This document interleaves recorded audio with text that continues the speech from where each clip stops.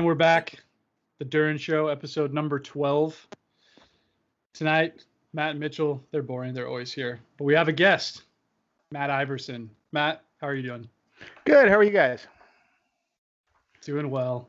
Now, Mitchell and Matt, you guys can say your stuff. How's it going? There's Mitchell's standard introduction. Thanks for joining us, Mr. Iverson. Sure thing. Yeah, great to have you on. Glad I could be here.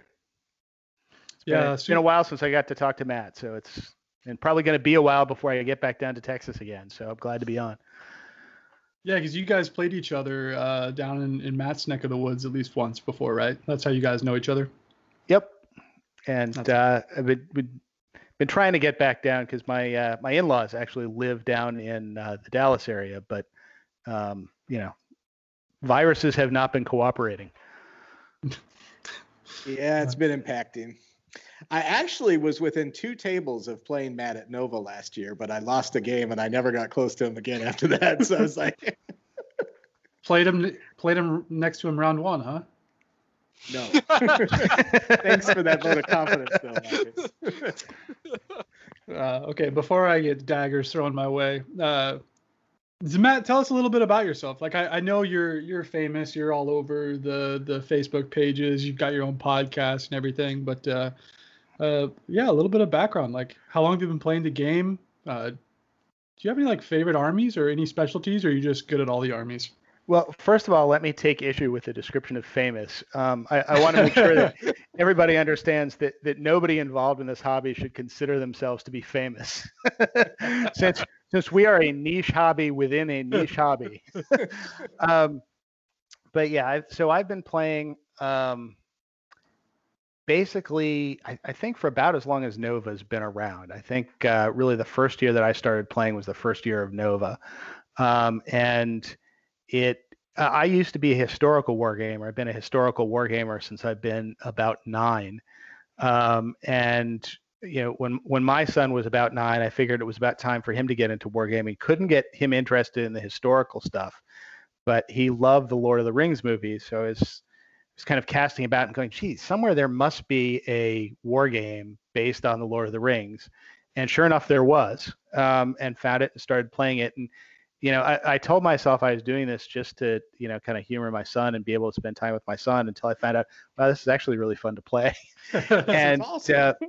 It turns out I ended up bumping into Devin Moreno at Historicon, which was the big historical tournament where I was, taking my son, and we would go down there and I try and get him interested in fantasy games. And I just happened to look through and say, hey, somebody's running this Lord of the Rings game that we've been trying to play with each other. So why don't we get involved in that? And that's how I met Devin and ended up going to Nova later that year, and been playing ever since. That's really awesome. I feel bad. How long has Nova been? I don't know. How long has Nova been around? Has it been around like forever, or is it relatively new? No, I think it's been around for, I want to say it's been around for 5 years. That's what I'm calling. I could go and look at my son's trophy. My son went down there when he was, like 10, and won like the first tournament at the first Nova. So he's got that plaque sitting up on his. Yeah, he won the I think it was the Heroes tournament. So he's got that sitting up. But I think it's been around for about 5 years. I can't remember if it was 2014 or 2015, but yeah, that seems about right. I didn't realize it was that new of a tournament. That's cool. Yeah. Because it's the biggest one in the U.S. now, isn't it? It's either that or Adepticon. Right. My wife is off camera saying it was 6. So it was 6. So 2014. Yeah, 2014. Okay. That's awesome. Very cool. It's gotten really huge really fast then. Mm-hmm. Wow. Yeah, it has. So, Devin does a great job. If you've never been to Nova, you really should go. Just if for no other reason, just to see the boards that he sets up. Because they're, it really is like you're playing kind of in the middle of Middle Earth when you're in the middle of that tournament. Plane tickets are being purchased. 2021 is going to happen. We will all be there. One way or the other. Hopefully. So, well, great. Yeah, thanks for that. It's nice to hear a little bit about that. I think the only segment or the only topic that we had kind of lined up to talk about tonight, Matt, really wanted to get your input on some list ideas. The three of us plus Myers, so the four of us actually, are heading to the first event in what seems like forever. A event out on the East Coast, an Escalation style tournament. Never done anything like this. It's kind of new. It's fun. And so we all came up with some ideas for what we're going to take. Some of us, some unwise, poor souls, have already submitted their list, so they're locked in and can't edit. I still have some flexibility here, but yeah, I want to kind of walk through the event, talk about it, talk either strategy or lists, talk about armies. So maybe like pitfalls of what would scream out as, oh, like they're probably going to see this, this, and this, and we just have like a roundtable discussion, nothing too formal. So. All right. Well, that's fun. I mean, and in full disclosure, I was talking with Matt about this before we started, but I've never actually played in an Escalation tournament, so this will be an interesting thought experiment for me. It's a fun concept, but I'll be kind of throwing ideas out there that are untested. So feel free to take whatever I say with a grain of salt. Oh, we're doing the same thing. In fact, that's the entirety of our show. We just make it up as we go. You've described our strategy. So this will be four guys who don't know anything about what they're talking about something for an hour. So, which I guess is par for the course for most podcasts. So let's go do it. Well, this is a horrible tangent, but actually, when we were trying to name our show originally, I think we were like the guys that don't know anything. But that's already been taken, like in 3 different variations. There's a lot of podcasts already named this. So. Well, it's funny. We had the same problem. We were trying to come up with a name for our podcast, and my wife actually ended up coming up with the name An Unexpected Podcast, and we put it on, and we discovered like after we had put it up on YouTube and started the process for putting it into iTunes that there already was the Unexpected Podcast. Oh no. Talking Tolkien, but at least it's not SBG related, so we can have that. So by the way, plug for the podcast, An Unexpected Podcast, available. It's up on YouTube. It's on Devin Moreno's DCHL channel, and it is also available on iTunes and every other place you get your podcasts. So all right, that's my plug. I'm done. Let's chat. Yeah, before we leave that, so it's all about SBG, right? You guys are like heavy into list analyzation, models, trying to talk about point values and stuff like that, right? Yeah, I mean that's it. I mean, we do kind of jump from topic to topic. We do kind of focus on some of the more competitive aspects of the game. How to optimize lists in certain armies. What we think are the best models, what we think are the worst models. The one we're getting set to record tomorrow is actually going to be kind of a bit of a fun departure. It's going to be what magic exists in the books and the movies that doesn't exist in the game, but we'd like to see. So that's going to be. I've been sitting here kind of annotating my paper copies of The Lord of the Rings and The Hobbit with the various stuff that I want to pull in. So. Right on. Super enjoyable podcast. I think all 3 of us on the call joining you listened to it and really enjoy it, especially now that it's available on multiple platforms. So everybody go check it out for sure. Very entertaining. +1. So Marcus, you want to walk through the rules, or Mitchell, you want to walk through the ground rules for the tournament, kind of explain the points values, what you have to do while building the list, and then we can start dissecting strategy. Absolutely. Here. So this is called the Ambush at the Dry Falls of Rauros, and this is going to be over in North Carolina. And just pulling up the event pack. And to interrupt you, it's a very good pun on names because it's called Ambush at the Dry Falls, but it's being done in a brewery, so it's the opposite of dry. Exactly. So, there's my strategy coming into it right now. Is buy everybody something. Yes. All right, so here we go. So there's 4 rounds. It's all going to be done in one day. It's going to be round 1 starts at 450. Now here's the rules for it. It is that typical. It's actually the old scoring for victory points. It's not with the new match play guide that we got, right? So it's still the typical, if you win by 4 or more, that's a major. 1 to 3 is a minor, lose by 1 to 3 is a minor, and lose by 4 more is a major. So you can challenge people. It's kind of cool. They're still judging and everything like that. But the rules for it say that each round you start with a set amount of points, and then in the next round you have to include at least all of the models that you had from previous rounds. He did clarify that you can change out war gear, which is interesting, but you have to have all the represented models from previous round included into it.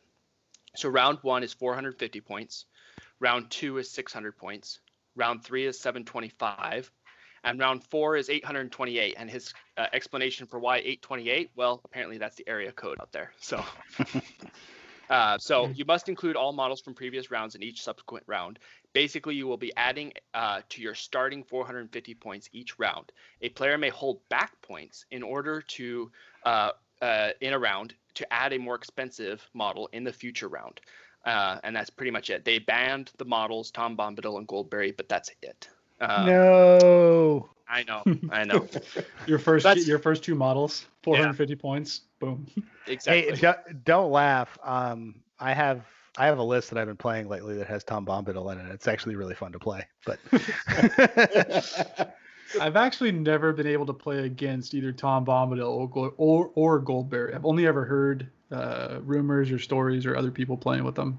Actually, the last tournament we did back in March, the beginning of March, my first round was against a Tom Bombadil and a Boromir with Captain of the White Tower with a flag. And basically, Tom Bombadil just sat in front of him, and then Boromir decided, okay, I want to go right or I want to go left after you charge. Well, you may actually see Tom Bombadil at Nova. That's a potential thing. So we'll have to see. All right. Sneak peek. Sounds fun.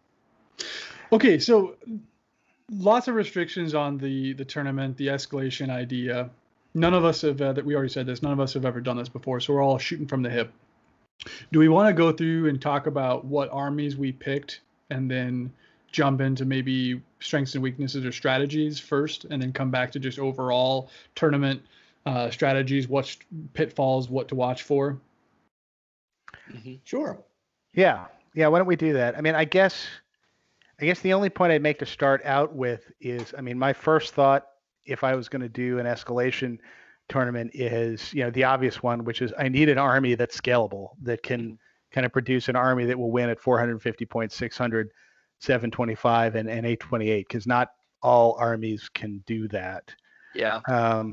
And then the other kind of thought I had about techniques for designing a list here is that there are certain heroes that are scalable, that you can kind of build onto under these rules. So, for example, Thranduil is kind of the classic scalable hero where you can pay 90 points or so and get Thranduil in his pajamas with 2 attacks, and then as the army list builds, he can get beefier until you've got him all decked out on his elk with the extra swords and circlet of kings and everything like that. So but I guess those are kind of the 2 concepts. So yeah, why don't we go and talk about what you guys were thinking, and we can go from there. Very cool. That's a great call out too. It's an interesting part to think about. Extra war gear options on a hero makes a big difference in this, and I hadn't really thought about it that way. I thought about just base point costs, but yeah, having the ability to just keep bolting things on really does help. Yeah, ring wraiths, the generic ring wraiths or the Witch King obviously builds up. That's a great call out. I didn't even think about that. Thranduil's a good call out. So, I mean, I guess because you've got kind of examples of the 4 different scales that you typically see at tournaments. I mean, the one you don't have obviously is 1,000, but you've got, you're starting at 450.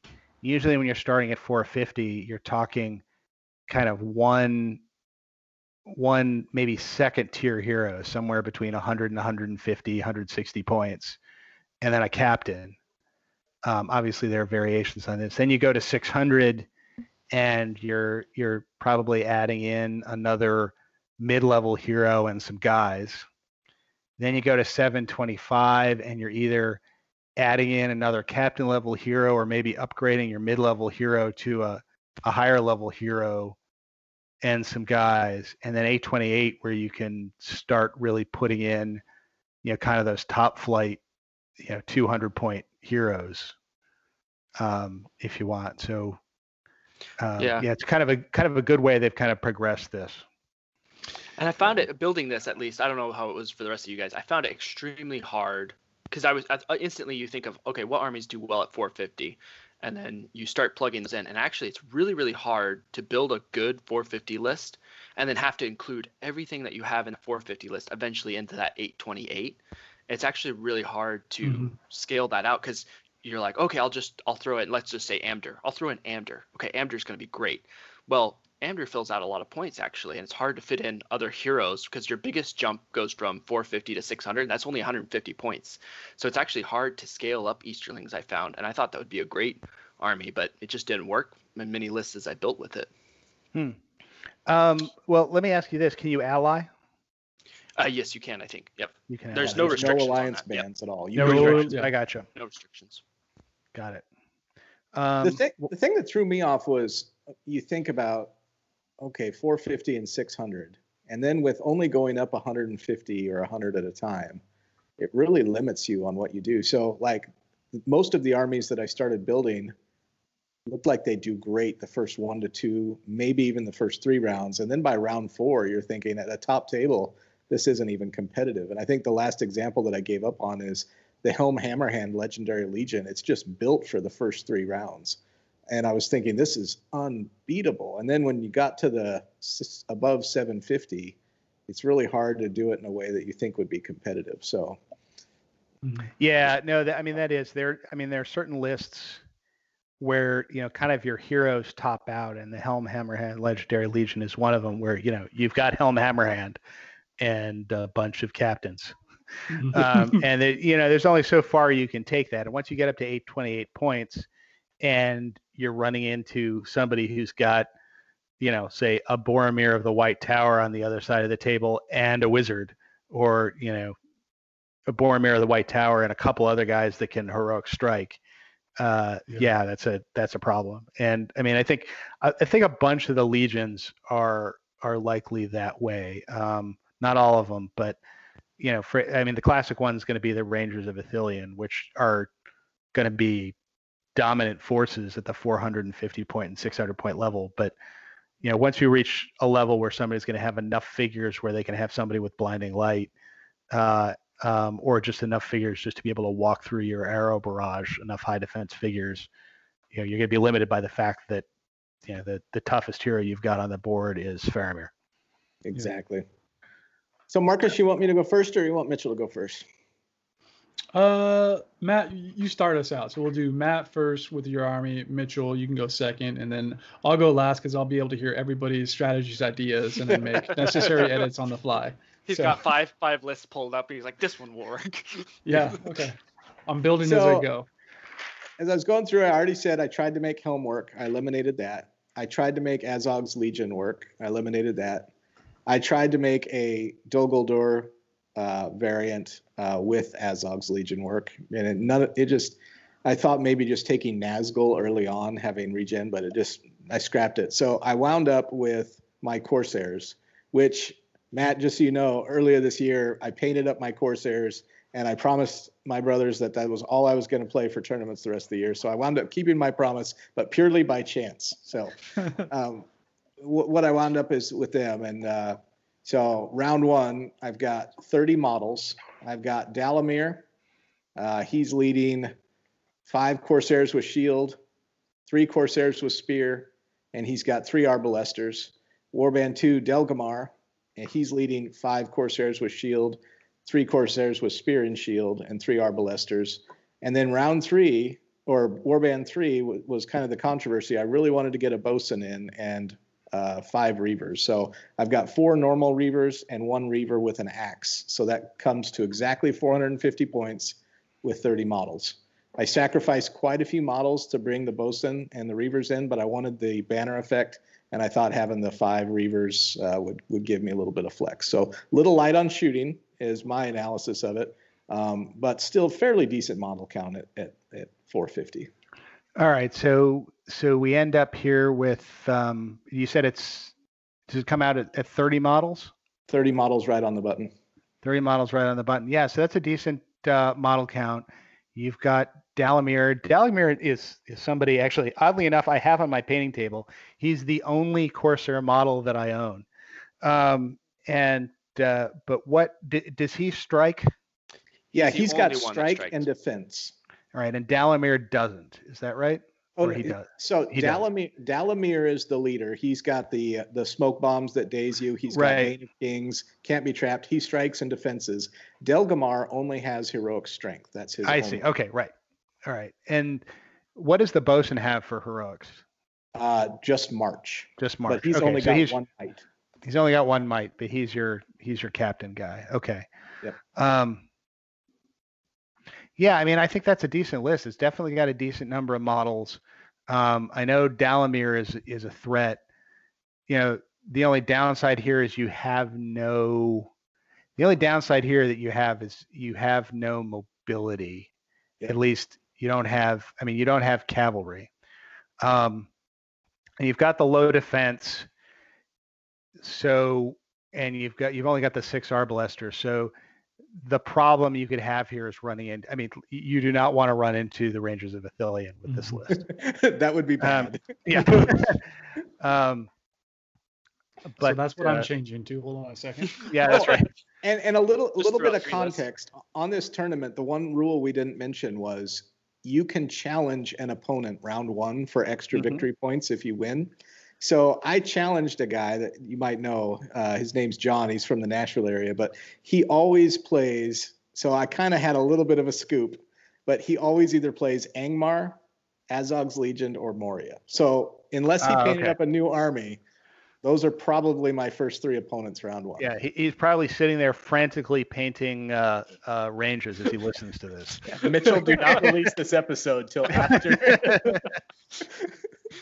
I'll just message him, John, take this. Don't do it.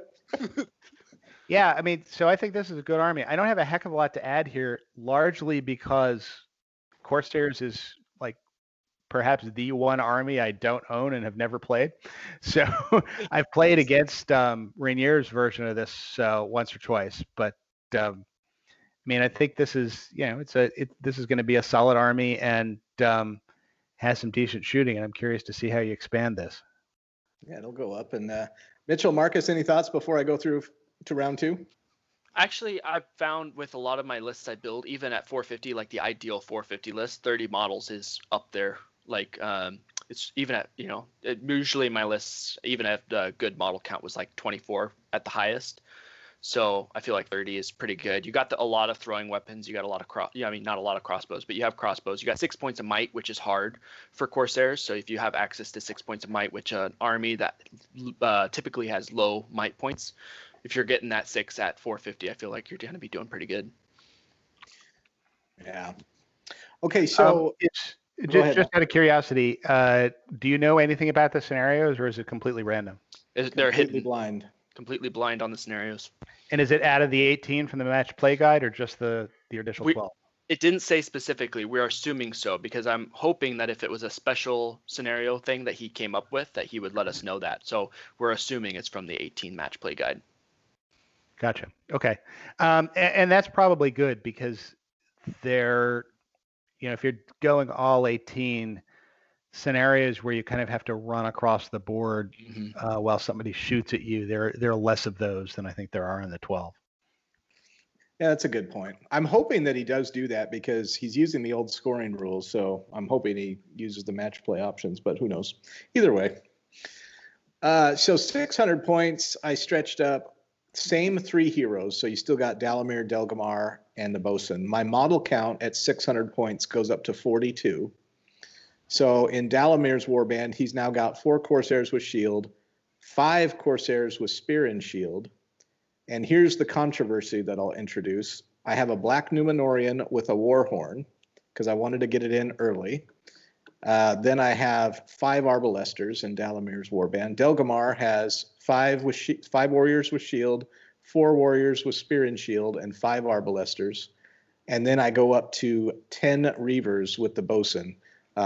8 of the Reavers have axes. 2 of the Reavers do not, just normal, because that brought me out to a perfect 600 points by doing it that way. So 10 crossbows, What is that? 18 normal warriors, a black Numenorian with a warhorn, and 10 reavers. All right. So let me ask. I'm going to betray my ignorance of Corsairs here. The Corsair warriors can get throwing weapons. Is that right? Yes, everybody except the reavers and the arbalesters have throwing weapons. Oh, have them in your list? Yep. Yes. Oh, so they come with them. Yep. Okay. Got it. All right. So that was my question. I couldn't remember if they had to buy these or whether they come with, but that's good to know. Yeah, the Warhorn's an interesting option because that's what is it? 30 points for a Warhorn? Yep. It was an expensive buy round 2. Yeah, expensive buy round 2 might be useful if you're running up against the army of the dead. I mean, one thing to think about is whether, given all of your throwing weapons, a Warhorn is that essential. But I guess so. What's the base? I'm assuming the Reavers are fearless or something close. Is that right? Yeah, the Reavers have the option to fail their courage test and go into their bloodthirst or whatever that rule is, in which case they become fearless. So yeah, they do have that mechanic. I guess they only fail that if they get to move. But if somebody else charges them, I guess you're not worried about courage anyways. Yeah. I mean, I guess the rationale for maybe not taking the Warhorn and just getting more guys is if everybody in your army shoots, to a certain extent, and you're evil, right? So, you can always shoot into combat. To a certain extent, in certain situations, you could care less whether you charge, right? That's a good point. You can just waddle up within 6 inches of somebody and have at him with the throwing weapons, which is, kind of an interesting trick with these guys. And one of the techniques that I've seen Rainier use with the Corsairs is the waiting for the other guy's hero to charge one of your guys, and everybody else, or 2 of your guys, and then everybody else just backs off and shoots into that combat. And you can take heroes off of horses that way, and you're probably going to kill one of your own guys, but you got 42 of them, so who cares? Yeah. If you're killing a guy out from under him, it's not like he can heroic combat out of the way. So it's just something to think about. This is an army that doesn't necessarily need to charge. So something to think about there. That's a good point. And I mean, for that points value, you could just bring in 3 more crossbows. Yeah, that'd be an interesting tweak. Or do warriors if you wanted to get more out of it potentially. Yeah, no, I really like that idea. I hadn't thought about just assuming if you do go up against an Angmar, an Army of the Dead, or a Lady of the Light, or a Círdan, really adopting a super passive. No, I guess it would have to change. So remove Lady of the Light and Círdan. If you went up against the other 2, you could play passive the entire time, and with that many dice, it's gonna come home. What, with Angmar, most of it being defense 5, if they've got shields, a lot of it defense 4 probably. Mm-hmm. Yeah. So 5s no matter what to wound with your throwing weapons. Yeah. The one thing I was thinking about this a lot when you sent over these ideas, Matt. I have a sneaky suspicion Círdan and Lady of the Light are going to be very popular models, and you're 40, so you're at 42 models right now. If you were to drop down and go super shooty, you're really putting a lot of eggs in one basket. In the fact that if you face anybody with blinding light, that could cause you a lot of problems. And so, if you were to drop the Warhorn, I would say I would do the Warriors instead of the crossbows, just to give yourself more of a combat opportunity. Nice. Yep. Yeah, 45 models would be ridiculous at 600 points. Yeah, I mean, keep in mind that, I mean, Círdan at 450 or 600 points is a heavy investment in a figure that isn't going to be fighting anyone. And the Lady of Light, of course, can fight people, but she's a heavier investment. That's a good point. It's a 130 point model. So, and and that's going to be in a list, especially Círdan, he's going to be in a list with elves. There's going to be a lot less of those elves. And at a certain point, if you're throwing enough dice, you'll get sixes. And Círdan can go down just to a bunch of arbalesters and throwing weapons rolling sixes and taking him down. And Lady of Light only has defense 3. So and Círdan's only defense 4 with 2 wounds, 1 fate. I mean, at one point it might. Yeah. He goes down fast. Yeah. Munch for crossbows. Yeah, I mean, you have enough shooting in this army that you aren't necessarily that scared of blinding light, because if you're taking 42 shots a turn, you're going to hit 7 times. A lot of those. Yeah, and if the guy's shooting back at you with 6 shots that are going to hit half the time or 2/3 of the time, you can actually win those shooting duels. Yeah, this is probably the only evil army that can square off against elves for shooting, I would think, in that scenario. I don't know, maybe Harad. But Harad can. Yeah, I didn't thought about that after I said it. I was like, oh, yeah, I forgot about that. Yeah, Harad can. Anything with a Mordor catapult can too. The Mordor catapult. All right, so my round 3 list, 725 points. The big addition here is I have 4 war bands. So 51 models. Dalamir's leading 5 warriors with shield, 5 warriors with spear and shield, the Black Numenorian with the Warhorn, no arbalesters in his warband. Delgamar's got 5 warriors with shield, 4 warriors with spear and shield, 5 arbalesters. The bosun now has a shield. He's leading 11 reavers with axe upgrade. And in warband number 4, you have a captain, 5 arbalesters, 4 warriors with shield, 3 warriors with spear and shield, 51 models total at 725 exact. So refresh my memory here. Is there anyone in this army that counts as having a banner as opposed to merely a banner effect? So no is the answer in this list. If I wanted, I could bring a Black Numenorian with a banner, but everything that's in this list as present just has a banner effect and doesn't count for VPs. Got it. Okay. I mean, that's obviously something to think about. Is the banner for the victory point benefits that it gives more of a plus to this list than the Warhorn? Yeah, I struggled with that one a lot, and looking at it right now, I'm starting to, honestly, because you save 5 points by bringing the banner anyways, so might be helpful. That's probably going to wind up biting me.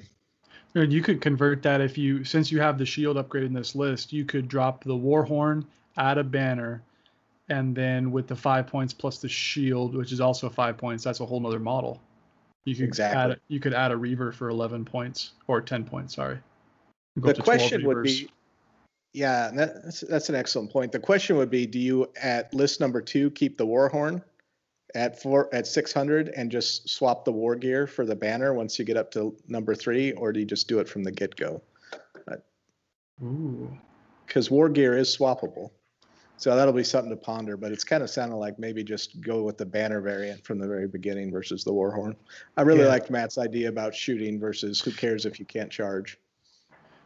Yeah. The other thing that I was thinking about is just, and I don't know that it matters, but if for some reason my bosun gets sniped out, the Reavers have to take courage tests, and they can tear my army apart if they don't pass their courage. And at courage 3, the Warhorn takes them to courage 4. Pretty good odds that if you don't want them to fail their courage tests, you're okay. That's a good rationale for having that Warhorn there.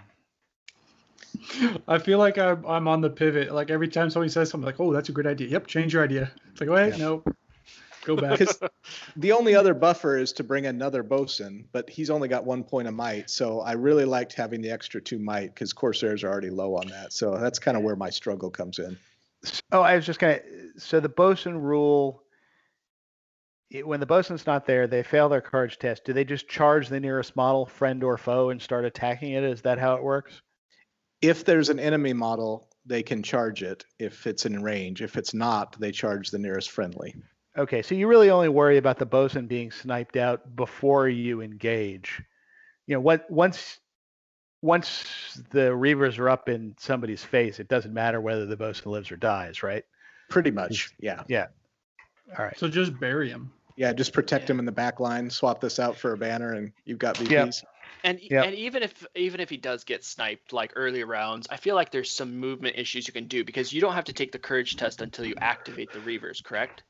So you move everybody away. So you move everybody else away, then they take the courage test, then they have to move towards the nearest model. You're basically bringing them with you towards the enemy. Well, no, themselves. They could charge themselves. Oh, that's true. Oh, never mind. Yep. Protect the bosun. Yeah. Can you bring 2 shields on the bosun? Like this? He grabs one of the Arbalester shields. Yeah. So Matt, my advice for Banner versus Warhorn is if you play a scenario that needs Banner, take that one. And I like your strategy. And then strategy number 2, just roll 6s. Yes, there you go. Love it. Always. All right, so I'll try and go quick through this one so we can give Marcus some food for thought on his army build. But round number 4, it's 828 points, 61 models. The big change here, as you look through, everything else is included. I now go up to 11 Arbalesters in this list, 12 Reavers versus what I had before. And we introduce Black Numenorian warriors as well as the one that was carrying the Warhorn. So I finally have a decent D6 front line in Dalamir's warband at the front with the terror causing. So that's the big changes here. And you get up to 61 models. 61 models. Oof. My struggle here was thinking, do you bring, because Matt Iverson mentioned earlier, no mobility.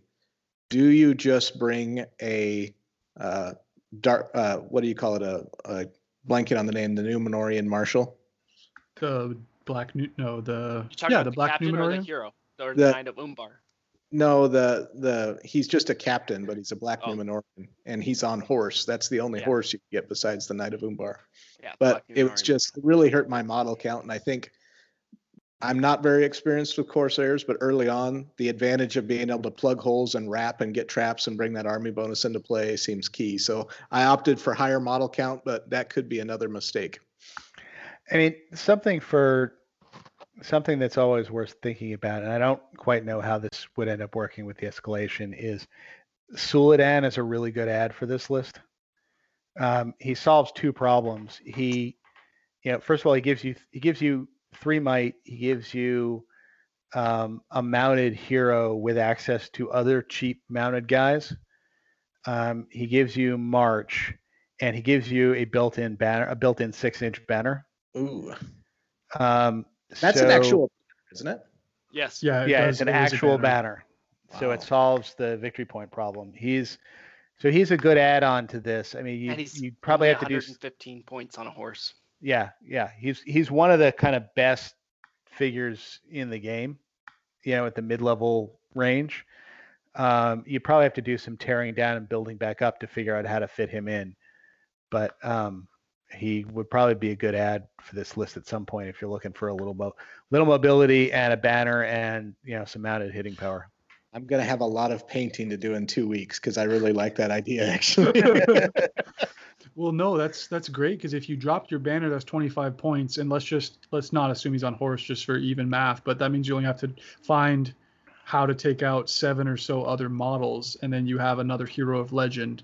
And then you can have 2 options. Like you can pick who your leader is, right? Because Dalamar is a hero of legend. As long as you include Suladan in the first round, because I think if you have only Dalamir in the first round and you make his leader, I think he has to stay your leader the entire time. Dalamir is actually, I think, a good guy to have as your leader, because he's somebody you can he's kind of easy to hide. He's got the smoke bombs. He can kind of lurk behind the lines, and then you've got Suladan who can kind of be your hitter, and you can throw him in without worrying about throwing away your general.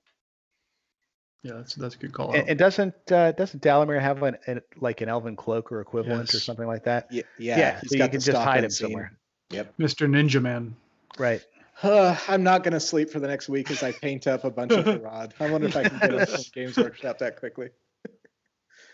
I mean, you don't need to bring a few horses with them, right? Some serpent riders. Yeah, exactly. I mean, you don't need a huge number of them. I mean, you can get, you could probably get Suladan and then four of them's only 3 Serpent Riders. Points. Yeah. Oh yeah. Okay. Well, I know what I'm doing for the next week. Yeah, your list just got blown up. I like that a lot. That's pretty clutch. And you could swap him out for Delgamar in the first round and just bring Suladan from the get-go. Oh, there you go. Yeah. Mm-hmm. Get your banner for VPs. Yeah. Cool. All right. So I have been really excited for this tournament because, number one, it's the first tournament that I'm going to, Matt, since the beginning of March before all this stuff came down. So super excited for tournaments. I had a quarantine project that I've been working on. I've been talking about on the show. And when it came to building the Escalation, I've already talked about it. It's actually kind of hard to fit it. The 150 point increase, then the 125 point increase, and then like barely 100 point increase on the last round. So it's actually kind of hard with the armies I fit. I was thinking of originally I was thinking like, okay, Easterlings, that didn't work. I just couldn't make it work competitively, I don't think. I was thinking about Moria, something with the Watcher in the water, nothing I could do there. I wasn't really happy about it. I was thinking about a couple other things, but what I ultimately came down to is kind of similar to what Matt said. He said he'd been promising to play Corsairs for the rest of the year, and I'd been promising, and I've been talking a lot about this Khandish army. And so I thought, well, what the heck? I'll have fun with it. I'll take an army that I put a lot of work into for my quarantine project. Don't know how well it would do, but I think it'll be fun at least. So I was thinking like, okay, what would I see? So at 450 points in an Escalation tournament, I thought, okay, Goblin Town, Corsairs, okay, those are going to be really popular armies to take because you can hoard up quite a bit, and I think horde armies would do really well. So my counter to horde was kind of the chariot. So at 450 of a pure Khand list, I have a Khandish king on a chariot. He's got 1 charioteer with him with a bow, and then he's got 3 Khandish warriors with an axe, 1 Khandish warrior with a bow. Warband 2 is a Khandish chieftain on a chariot. He's got 2 Khandish horsemen, 2 Khandish warriors with axe, 1 Khandish warrior with a bow. Warband 3 is another Khandish chieftain with a chariot. He's got 2 Khandish horsemen and 2 Khandish warriors with an axe. So that's 17 models. That's 4 chariots. 3 of them are heroes with 2 points of might, and all of them have access to march. The king is the one that has access to strike and resolve. And also he counts as a 6-inch banner, not for VPs, but he is a 6-inch banner on that 60 mil base for all my Khandish models. So that's kind of the 450 breakdown that I have right there. So a little bit low on the model count for me, but I do have the 4 chariots and I do have a lot of mobility. I also have included in there, I think 4 horsemen to go with it, and then a bunch of foot models running around to go try to capture objectives. How many chariot models do you have? In this list, there's 4. No, total. I mean in your possession. 6. 6. Yep. So and that's kind of like the sweet. That's kind of the sweet spot I found at like 800 points, like 6 chariots. Otherwise, you get into like movement issues, and they kind of like it's hard to actually maneuver around each other. I mean, you can impact it yourself, but I found that kind of the sweet spot is around 5 to 6 for me. Yeah, I gotcha. I wonder. So the conventional wisdom is kind of the more hero chariots, the better, the chieftains and the kings. And I wonder, what does it do to your list if you upgrade? All right. So the issue with Khand obviously is that the chariots are great. The chariots with heroes on them are great anyway. But the warriors are very squishy. Mm-hmm. And what you don't want to do is kind of have your army kind of broken out from underneath the chariots. Right. And so with a 17 model army, he's only got to kill 9 of your non-chariot guys to break you. Which means I think you're going to end up kind of hiding those warriors a lot. And if you hide those warriors, if you're going to be hiding those warriors, I question whether you want to bring them as opposed to just kind of bulking out on the chariots. The problem you obviously then have is you don't really have any way to deal with terrain, which is going to be a bit of a problem with this list. So anyway, that's just a thought. I wonder if just looking at this, and again, I'm speaking from somebody who doesn't play Khand. I've played against Khand a couple times, and I'm wondering if maybe the charioteer goes away. Either the charioteer goes away and you just kind of get more guys to bulk it out, or you get rid of a bunch of the guys, upgrade that charioteer to maybe another king, and then just have like a handful of guys. Although you have to get really small in order to not be broken if like all of your guys die. Yeah, it's kind of a weird balance. Most of my experience playing with a pure Khand is actually at 800 points. And so I'm kind of basing because I've gotten about 10 games in at pure Khand, about 800 points. And based on my experience with them, usually obviously the chariots come in, they do their damage. The warriors are way out on the outside because they're more of a distraction / flanking force. So if they send like warrior cav units around to flank, like a chariot counters that, which is kind of cool. The heroes, it's all about the heroes. The foot models and the horsemen, yes, they're very, very squishy, but I found they're actually really, really helpful because a chariot can get surrounded really easy. And when a chariot gets surrounded, they just go down. They can just drop like flies. So a lot of the times the warriors are kind of tagging along behind the chariots so that they can plug gaps, kind of peel off warriors, and then allow your chariots to kind of hero combat, hero move, and kind of do their thing again. But that's kind of like the idea I have about this. So we'll see how it goes in practicality, but I don't have as much experience at 450, so I was really debating about that charioteer. I was kind of doing the same thing. If I swapped it out and I could get, I think the way it worked out is if I swapped it out, I could get like 2 more horsemen with the points that worked and kind of balance it out. So it was up to like 7 horsemen and 8 foot soldiers. That's right. It was just like 7 horsemen, so I had a lot of mobility.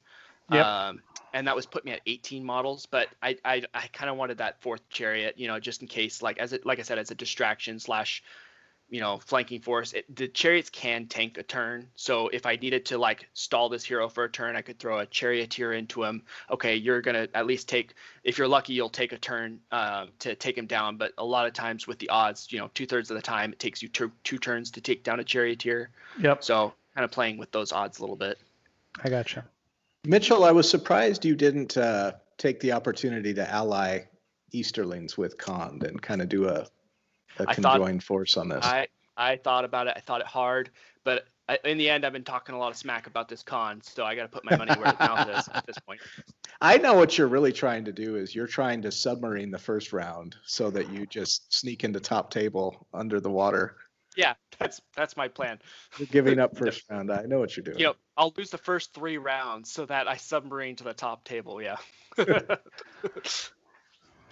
Hey, no, Mitch, this is definitely an interesting list. I just looking at it now and listening to what Matt said, I'm curious to see if you had the opportunity to play a lot of test games. It'd be fun to see you drop the charioteer or upgrade the charioteer to another leader and just try to overwhelm whoever you play with heroes on chariots trying to run over each other. Either that or drop the charioteer and maybe like one other guy and upgrade one of the chieftains to another king. Oh. I mean, two kings at 450 is kind of a scary concept to deal with. Yeah. Well, and help me understand the difference in stats, right? So the chieftain is like more like a captain, but the king, you get the extra attack, right? Is that the main difference? You get the strike, you get the extra attack, extra courage, extra will, and you get the banner effect. So you could have the kings are good. You could have basically an entire army coverage in banners. Yep. Plus 2 striking heroes. Ooh, that's interesting.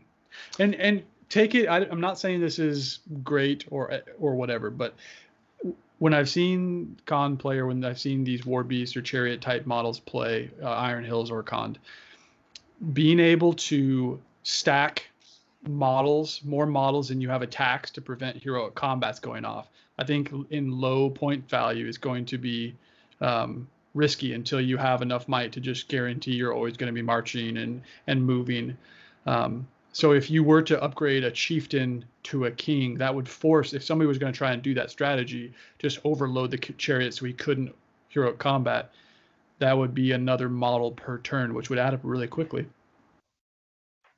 Yeah, very good points. I think that's really cool, because I definitely think running 2 kings is like what I love. You know, 1 king is your leader and he kind of hits the side and kind of pressures it, but the other king, who is just as good as your leader, is kind of like going at your leader, and he's, you know, no VPs or sacrifice. He's just as good. It's really good. I think the reason why I went with 1 king, 2 chieftains is because of my 600 list. So it is an escalation. I had pre-built a 600 list that's been doing very, very well, and it has the models, everything like that, and so that's why I was kind of building that way. But the second king, that's a good point. That would really help in a lot of ways. Yeah, because that's almost what Matt said. The upgrade is almost right there, because your charioteer is 30 points and your chieftain's 85. That's just a simple drop and upgrade.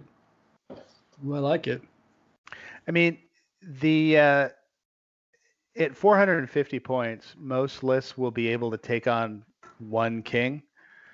There aren't going to be a lot of lists that can take on 2. That's cool. Yeah. So, yeah, that's. I mean, especially if you can get in a situation where you can run them side by side. Oh yeah. And you know, get 2 of them plowing around there. Yeah. Good call outs. And I can tell you, Corsairs don't hold up well to them. All right, so that's 450. Mitch, what do you got for 600? So 600 is the exact same heroes, but what you add is you add another charioteer, so that's 5 chariots. And then, like I said, I have played this one. This one works pretty well at 600, I feel. So you got 5 chariots coming at you. 3 of those are heroes. You have 6 points of might. Little low on the might, I wish, but my model count is where I want it to be for a pure con force, which is I have 9 horsemen. I think I have 12 axemen, and I have 4 bowmen. So 30 models total, and a pure con force at 600 points. And then, like I said, the kings got that 6-inch banner to cover the whole force. So fight 4 with hand and half X's. You're either, if you go up against defense 8 or 6, you're piercing. If you go up against something else, you could always 2-hand. A lot of times you have 2 models in at once, so you're both going piercing, because you can only lose 1 at a time, and you have that banner support to really help. You can go piercing 2-handed. It just works. Yeah, I really like your model count at 600. Yeah, I mean, again, I mean, you could drop those 2 non-hero chariots and upgrade one of the chieftains to another king. Because I think once you hit 600, you're going to start running into people who are going to have more than 1 heroic striking hero in their list. And you may want, and I mean, that is the problem with the chieftain level chariots, is if they get stuck in a situation where somebody else can charge them with, you know, a heroic striking hero and 3 or 4 other guys and throw spears behind it, they could go down, and that's where the kings are good, since they can strike up. Yeah, definitely. That's a good call out.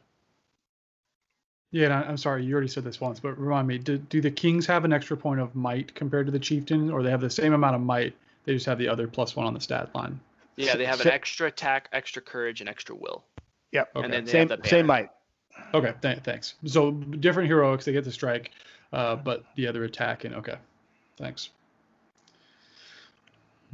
And so, something I haven't been mentioning. So in list 1, I have 4 plus 3, so that's 7 plus another 4. So I have 11 bows in list 1.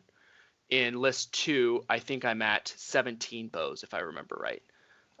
Because each hero has a bow and hand and half axe, and then all the horsemen have bows and hand and half axes. Nice. So lots of shooting dagger coming back at your opponent. Potentially, if it works out that way. Which is what I've done a lot of times, because you start out the game, you can pressure them because they're worried about that heroic march, right, with 5 chariots coming at them. So they kind of stay back a little bit, and then you just kind of stop and just take 17 shots at them or whatever it is at that list level. 600 and 400 seem really similar to me, just because you have the same, similar to Matt's armies. You have the same heroes, and you're just filling it out. So 450 is like your skeleton of what you're trying to do, and then you just start filling it out at 600. Yeah. So 700 and above is where I want it to be for a lot of times. So what do you do at 725? So at 725, I'm including, it's easy, 125 points added on. I just add another king on chariot. It's the exact same list as 600, just another king. We finally get the second king. There's your second There's king. the second king. And that was the best break I could find, because you still have good models. You now have your 6th chariot. There's your second king, your second banner support, your other striking hero. And you still have good mobility because you have 9 other horsemen. You have the 6 chariots, and you have a bunch of foot soldiers running around. So now your model, so you opted for model count at 600 points, and then you're taking your penalty on 725 for model count because you're only at 31 now. Okay. Right, which is where I figured a lot of people would be taking their hit on model count. I'm hoping is 600 to 725 is kind of oddball. You kind of add a captain and maybe a few more warriors. So the difference between 600 and 700 maybe not be as dramatic as I'm hoping, but I think it'll work. We'll see. I mean, just to give a little tease, but my army grows by like 30% from 600 to 725. But okay, maybe I'm kidding. Maybe I'm wrong. I go from 4 models to 5 models. Well, that's not even 30%, but you got to get what I'm saying. All right, so 725. So your last round, 828, the largest army. I'm assuming it's similar because I think you're running out of chariots. Yeah, so this is where I'd really like to play this army. At Pure Con is 800. So 828, you add 3 more foot soldiers.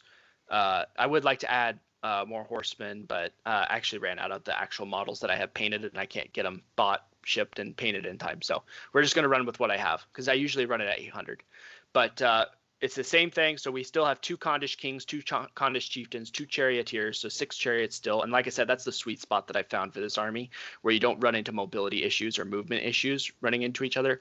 And usually if you have a really board heavy, like terrain board, you're able to maneuver around that somewhat okay. But if you have any more chariots than that, I feel like they would just be sitting the entire game doing nothing. You have 11 horsemen. You have 18 axemen, I believe, and then you have 7 bowmen. So all in all, that's 42 models, 8 points of might, still the double 6-inch banners from the kings, but you're just increasing those models in that last 100 points. So Mitchell, I feel like from an uneducated opinion like my own, your biggest challenge is going to be round 1 and 2. By round 3 and 4, your army's in its sweet spot. So you're kind of knowing you're handicapped, having to really have the pressure the first round for sure, and then round 3 and 4, this thing looks sweet. Hopefully, at 725 is questionable because I've yet to run it I ran it once at 725 as a practice game before I submitted it, and it ran really well, pretty similar to the 820, and 800 is where I've run it for the last 8 games or so. But I did run once at 450. I've ran it a few times at 600. I definitely think 450 is the biggest toss-up because, low model count. Yeah, you have the chariots, but it depends on what army you face. It depends on the board, depends on the scenario. Yeah. I mean, so the other, you're going to have two other problems, I think. One problem is going to be terrain, and that's just the nature of the beast. If you end up, particularly at higher points levels, if you end up with somebody on a board with a significant amount of terrain that the other guy can just kind of infest and shoot out of, you're going to be kind of losing I think you're going to be losing the shooting war against somebody who can kind of hide in terrain against you. Yeah. And then kind of run out and ambush one of your chariots. The other problem is going to be if you have, kind of a high defense army that your chariots are going to bounce off. Because at high points levels, you've only got the 2 kings that can strike. Like something like 828 points of dwarves could be a real problem for you. because you could hit the dwarves, kind of bounce off, and then end up in a duel. Like your chieftains could end up in a duel against somebody who's fight 6, and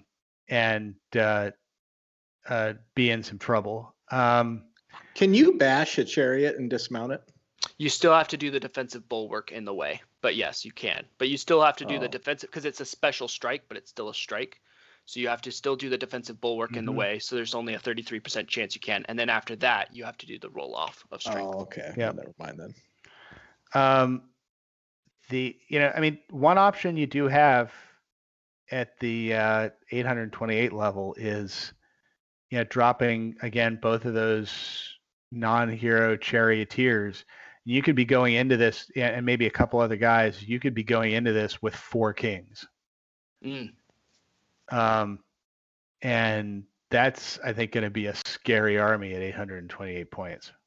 I think that would be hard to build because you have to build off from previous lists, but that would be an interesting concept to do for just a normal 800-point game. I think now you've got me thinking, and I think I really want to do that now at 800. Yeah, so if you started off with, I'm going to have, if you basically, on the 450 to 600 point jump, go to 4 heroes. Although actually, so you got to, so I see. So the issue here is the chieftains, right? Because once you have a chieftain in, you can't like upgrade him to a king. Your chieftain's in for the whole time. I got the issue. Okay. You may want to think about going to the second king in the 450 list, and that way you can at least get 3 kings by the end. That's a cool concept. Yeah, because I was just thinking about it. If you face dwarves, high defense, not getting that roll off on your trample, Misty Mountains, Fell Beast, Flying Monsters could, if you face any of the wraiths in the early rounds, that could be a very cheap black dart just to delete 30 points. That's the problem with the charioteers is, kind of one. The other thing you could end up with one charioteer going in is, you get one charioteer going in and gets hit with, 3 or 4 guys on the ground backed up by 3 or 4 spears. And that's not you don't have a lot of dice in that situation. Yeah. And you need the threat of the heroic combat to keep trampling. Right. Yeah. Yeah. Well, I don't know.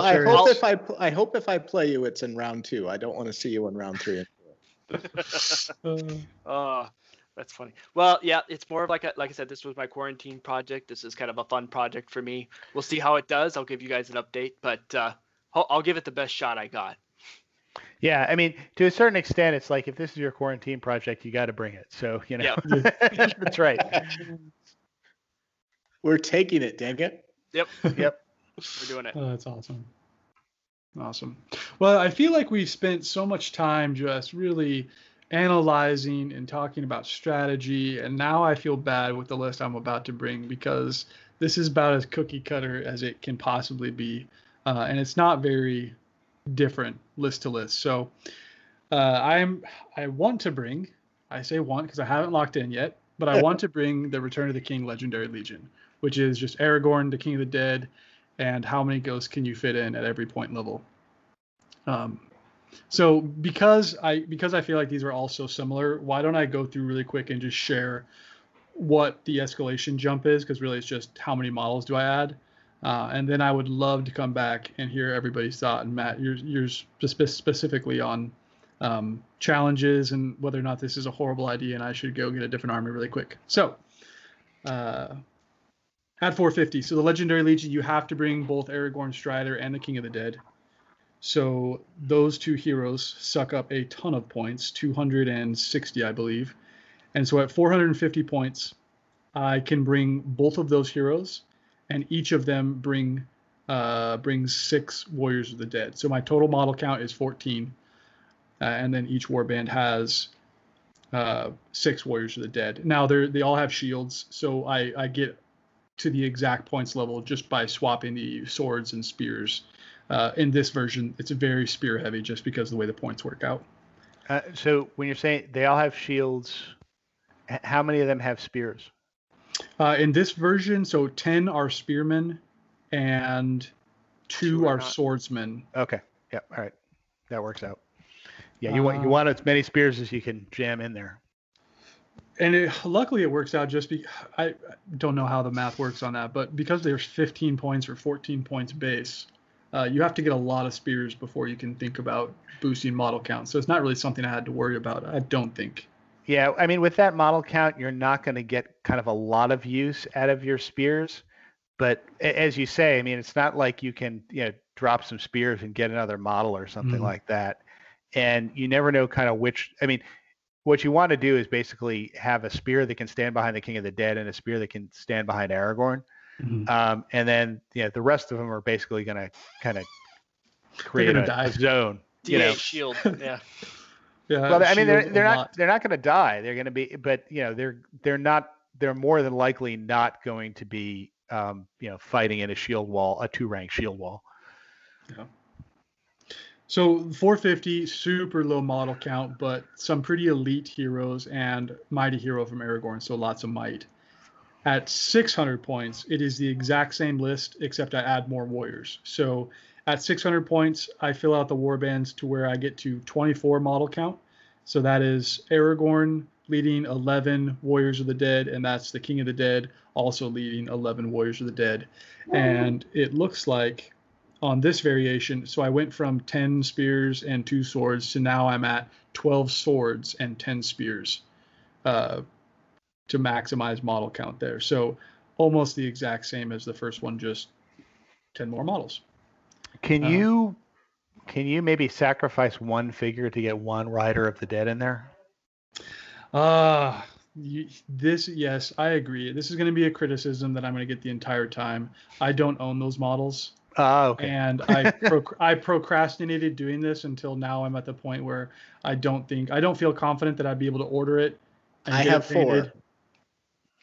Uh-oh. Oh, well, there's a solution. Pressure's on. Okay, I'll take this criticism. Do it. So I guess Warrior or Cavalry of the Dead would be a 2 to 3 trade. So I could go, if I drop 3 Warriors of the Dead, I could add 2 Cavalry. So I think that's worth doing. Okay. And their job is to run around behind the battle line, and then so because you have this huge terror wall, you're not terribly scared about losing heroic. You're not scared about losing priority because you're a pain in the neck to charge, especially with that -1. And you're going to have kind of this. You're going to have this big kind of wall of terror out there with with a few spears behind that you can move around to get behind Aragorn. And probably Aragorn's, if you lose priority, you save that free point of might for either striking if another hero goes after him, or doing a heroic combat if he tries to send in a sacrificial guy. And what the Riders of the Dead do, if they're not kind of running off to grab an objective in the end game, is they sit behind this line and they counterattack. And you wait for them to try and wrap around your line of terror, and then they charge in on 1 or 2 guys on the end and try and take them down. And that's their role, is to kind of secure whichever side is going to get flanked, because you probably are going to get flanked. There aren't that many of you. They can then go in and kind of knock a few guys down as they come in. Do you run them on each side of the wing, or you just bulk one side, make a strong side? Your line is small enough, so if you basically run them up kind of behind the center of your line, and then they countercharge either to the left or the right, depending on which way they need to go. It's kind of cool. I'm glad you clarified, because I thought you were saying that I need to try and blitz around my opponent's line. You're saying just keep them back in reserve as a counter, a final line of defense for anybody trying to wrap around. Yeah, exactly. Okay. As long as you don't face Lady of Light or Gandalf the White. Well, I think my whole army at that point is they're struggling, not just the cavalry. Okay. No, I like that. Okay, that's an easy modification I can make, especially if Matt, you'll lend me some models here. Yep. And by the way, if you do run into Gandalf the White and Lady of Light, then hopefully it's an objective game, and those guys just go riding off to grab the objectives that's nowhere near the rest of the army. I'll stay so far out of line of sight. Well, I mean, look, if he wants to send Galadriel, Lady of Light, running off to the far corner of the board to try and kill your one rider, that's fine. It's worth it. Good call out.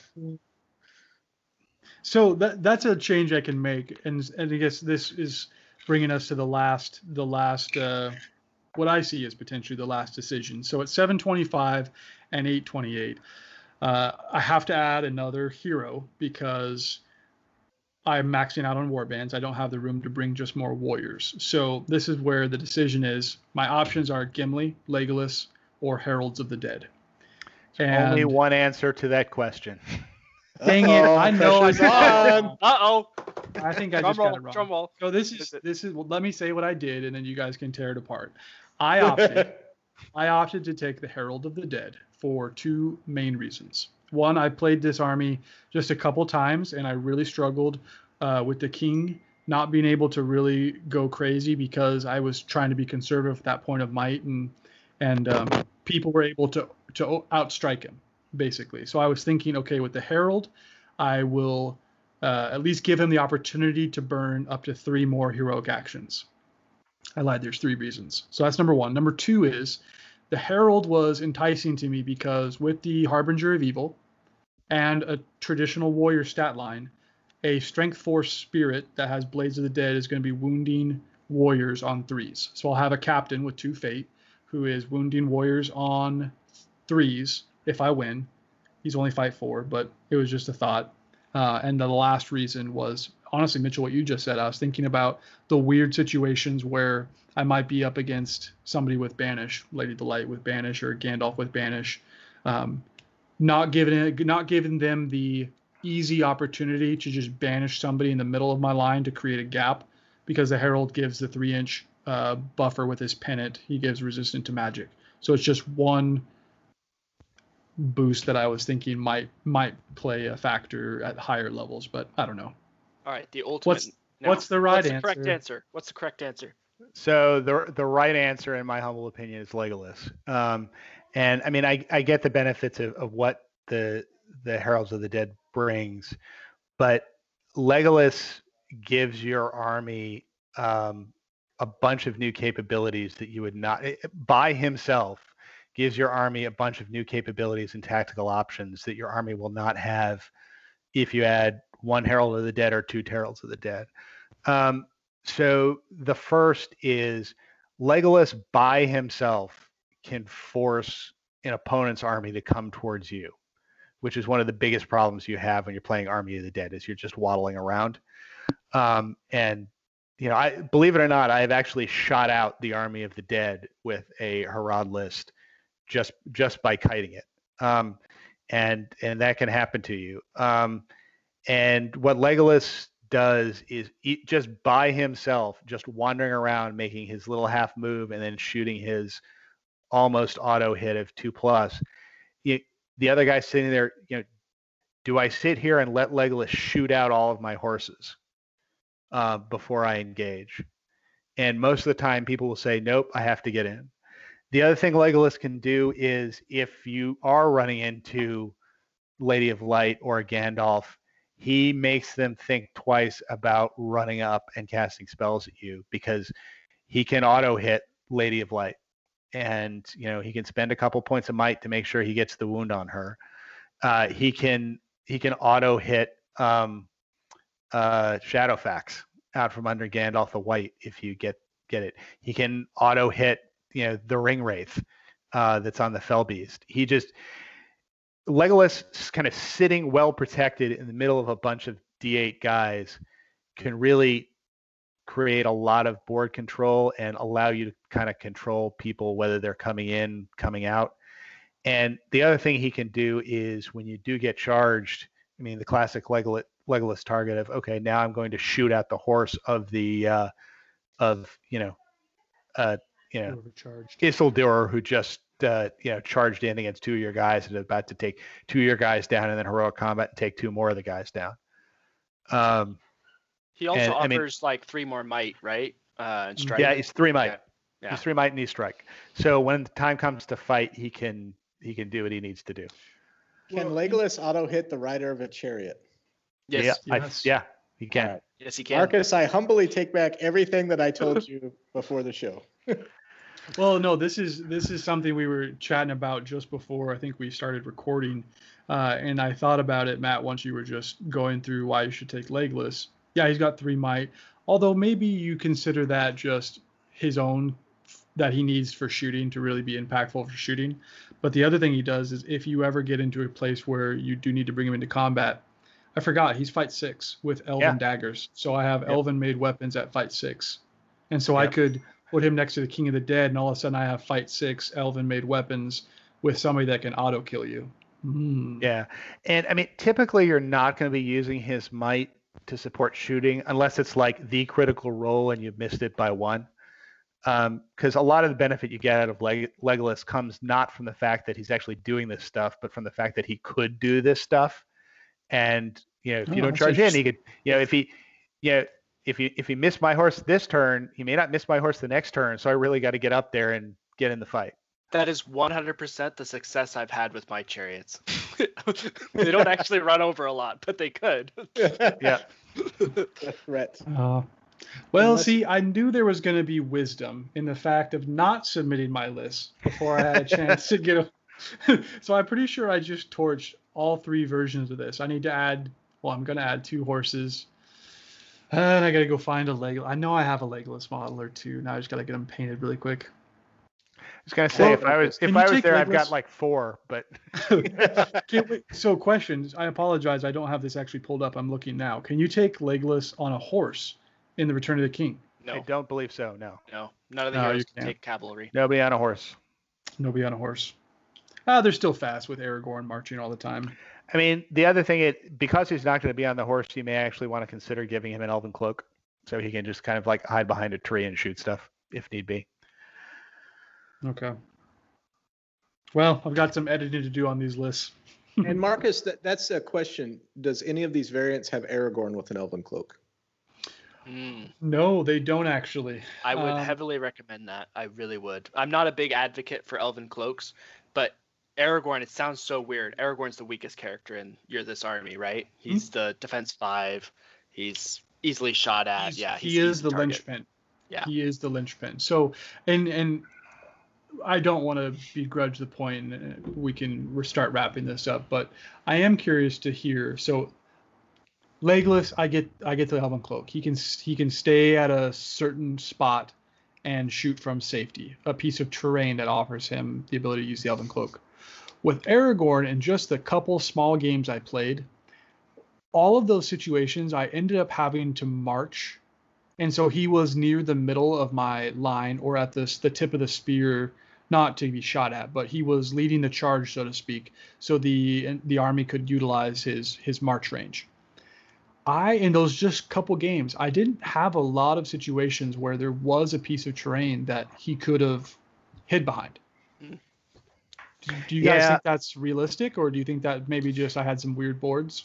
I'm not sure actually whether the elven cloak is worth it for Aragorn for precisely that reason.